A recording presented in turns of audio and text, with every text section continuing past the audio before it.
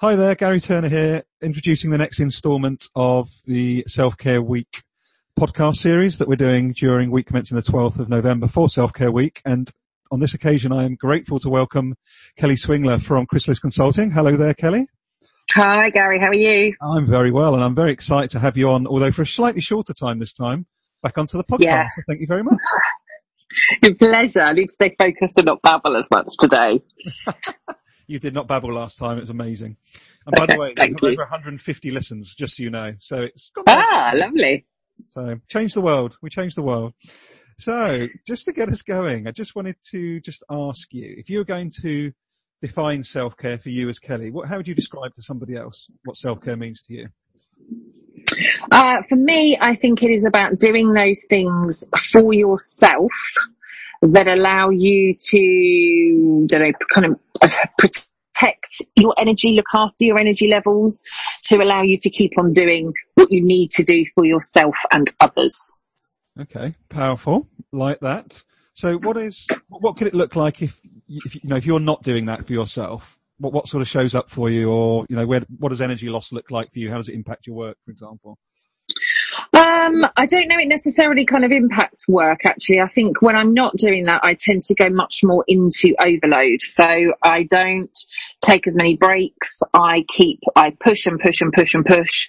So actually when I'm not doing that at work, it is working far too many hours, not taking enough breaks, not looking after myself. And then I suppose impact on me and then kind of home life. Very short-tempered, very tired, very stressed, and then lots of kind of negative self-talk will kick in as well. Okay, interesting. So there's really that sort of ripple effect if we're not looking after ourselves. Absolutely, yes, okay. Totally. Love it. Thank you very much. So if we have a little sort of chat about your practice, because I know when we spoke before, we had a Self-Care Weekly chat, and it was quite impressive. I think we needed 24 tweets to see all of your practices. So, You may need more now. I've extended it. That's just interesting to actually understand. What are those practices for you, and sort of which ones are habitual, which ones are more in the moment. It'd be great to hear a bit more about that for you.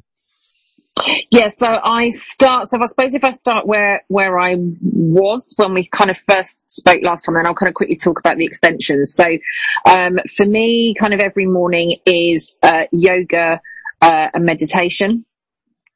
Some journaling, and then some kind of gratitude practice. And then again in the evening, it's very much kind of meditation and journaling. What I've done over the last 4 weeks, is, I suppose, extend the yoga practice actually, but not so much in the movement forms. So, yoga is made up of kind of 8 limbs, as they call it. And so actually what I've then started to incorporate into my morning routine, before and after the movement practice of yoga, is much more kind of breathing techniques, a deeper meditation, a kind of focused, kind of chant to then set my expectations. So then I'll do that. So I do lots of breathing techniques before the yoga, or before the movement of yoga. Then I'll do my movement, then I do more breathing exercises, then I do my chanting, and then I do my meditation, then I do my journaling, and then I start my day. Wow. What time is it in the morning, Kelly? Well, the routine I have to have kind of, if I do not get between kind of 8 and 9 hours sleep a night, I am terrible. So I still need to make sure I get the sleep. So, I'm up, I don't know, 5:30, 6-ish. But so this morning I needed to be in the office for 8 o'clock. Some days I obviously don't need to, or this morning I was in the office for kind of 7:30, ready for a coaching session at 8.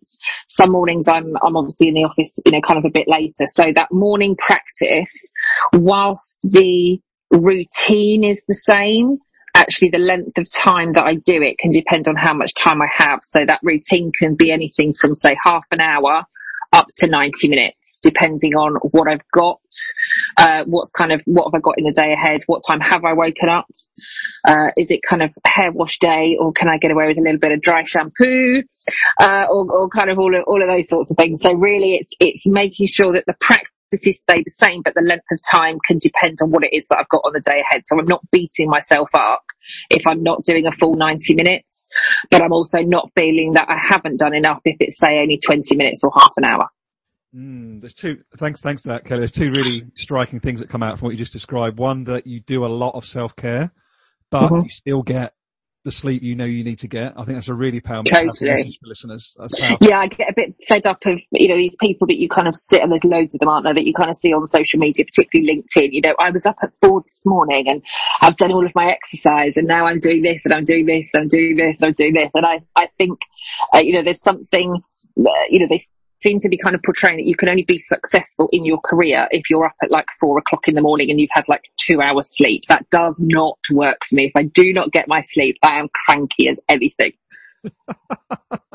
Well, I think most of us humans would be on 2 hours sleep. Let's be honest. Yes.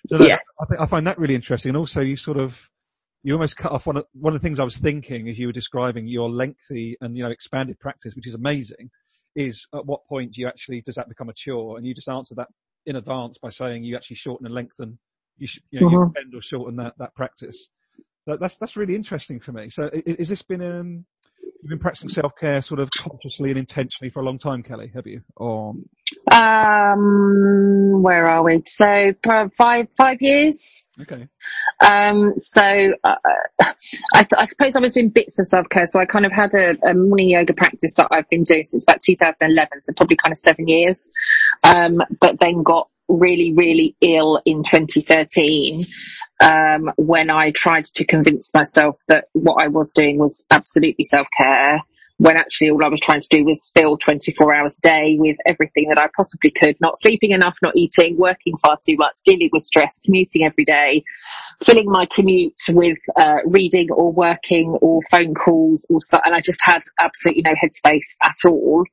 And then got seriously ill, and from there my self-care practice has absolutely become non-negotiable. That's really powerful. And maybe you want to speak about just briefly while we've got you as well around some of the books that you've written actually around this area for any listeners that might be interested. Yes, thank you very much. So I was asked, I was trying to work out when that came out. I think that must have been last year. So I was actually asked, based on quite a lot of the kind of work and research that I've done, to write one on overcoming stress. So there is one that I've got on what's your excuse for not overcoming stress. So that's kind of filled with hints and tips to kind of go through. And then I've done another one which was for a different publishing company, which again I was asked to do, which is around kind of managing your mindset for career success. Okay, nice. And where can people get those if they wanted to? Both of those are available on Amazon. So there's also a third on there. But if you just go onto Amazon and type in Kelly Swingler, then all three will come up. Oh, no, brilliant. That's really, really, really helpful. Thank you for that. Pleasure. Thank you. If you were looking to give a piece, I know we're not here to give advice per se to other people, but you know what I mean. If you were going to give a recommendation to someone around self-care, and you could only give them one thing, what would that be? What would it look like? To find something that works for you and do it. I think my routine would absolutely not suit everybody. The coaching client that I was speaking to this morning, they do loads of running. Loads of my friends are big into running. They talk about how it helps them switch off and do all those sorts of things. I have tried running so many times and then felt like a complete failure. I'm just not a runner. Coaching client I was talking to yesterday does loads of cycling. One I was speaking to last week does loads of swimming. I know people that do arts or crafts or painting or reading, and I think it really is just find the thing that works for you and then try and fit that into your life as much as you possibly can. No, that's great, because ultimately what we're talking about here around self-care is ultimately just that. Just stopping is how I sort of read it. For me, self-care is just about getting present a bit more often than maybe we otherwise would. Is that something you would share, Kelly, or challenge? I think definitely around the kind of present, being present. I suppose for me it is just, kind of whatever it is that gives you that headspace. So I think kind of whether it's thought, so it might be, 15 minutes in a long hot soap in a bath, or or sitting in the garden for 10 minutes or listening to some upbeat music for 5 minutes. I think just whatever it is, so I suppose whatever brings you back to the present, allows you the headspace to kind of process all of the thoughts that you've got. Anything kind of around that. But again, it doesn't have to mean, I think some people look at it as it's got to, particularly when we kind of talk about meditation, that it is just something where you just kind of sit and do nothing. And I think things like meditation and mindfulness are so prevalent at the minute. Everybody's like, well, I can't do it. We can all do it. It may just be that we're either not wanting to practice, or that's just not the thing for us. If your thing is going out and training for a marathon, as it is for one of my friends, I think he's mental. It is, and I couldn't tell you how many he's done this year. But that's his self-care. For me, that's torture. But that's his self-care. However it is that he processes that's what kind of keeps him going, and that's what gives him his time out, even though he's training for marathons, which I don't understand at all, Gary. You're really making me laugh, because I've got this I've got this wonderful image now from this series, this series, Kelly, of one man's self-care is another man's torture. I just think that's just a fantastic strap. There you go. I think that's probably exactly what it is. If I don't know, if anybody wanted to come and do like my morning routine with me, some people probably think I was completely mental, and just absolutely mad for even trying to do it.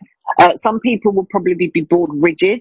Some people would hate it. Some people may get something from it, but it works for me. It probably wouldn't work for everybody.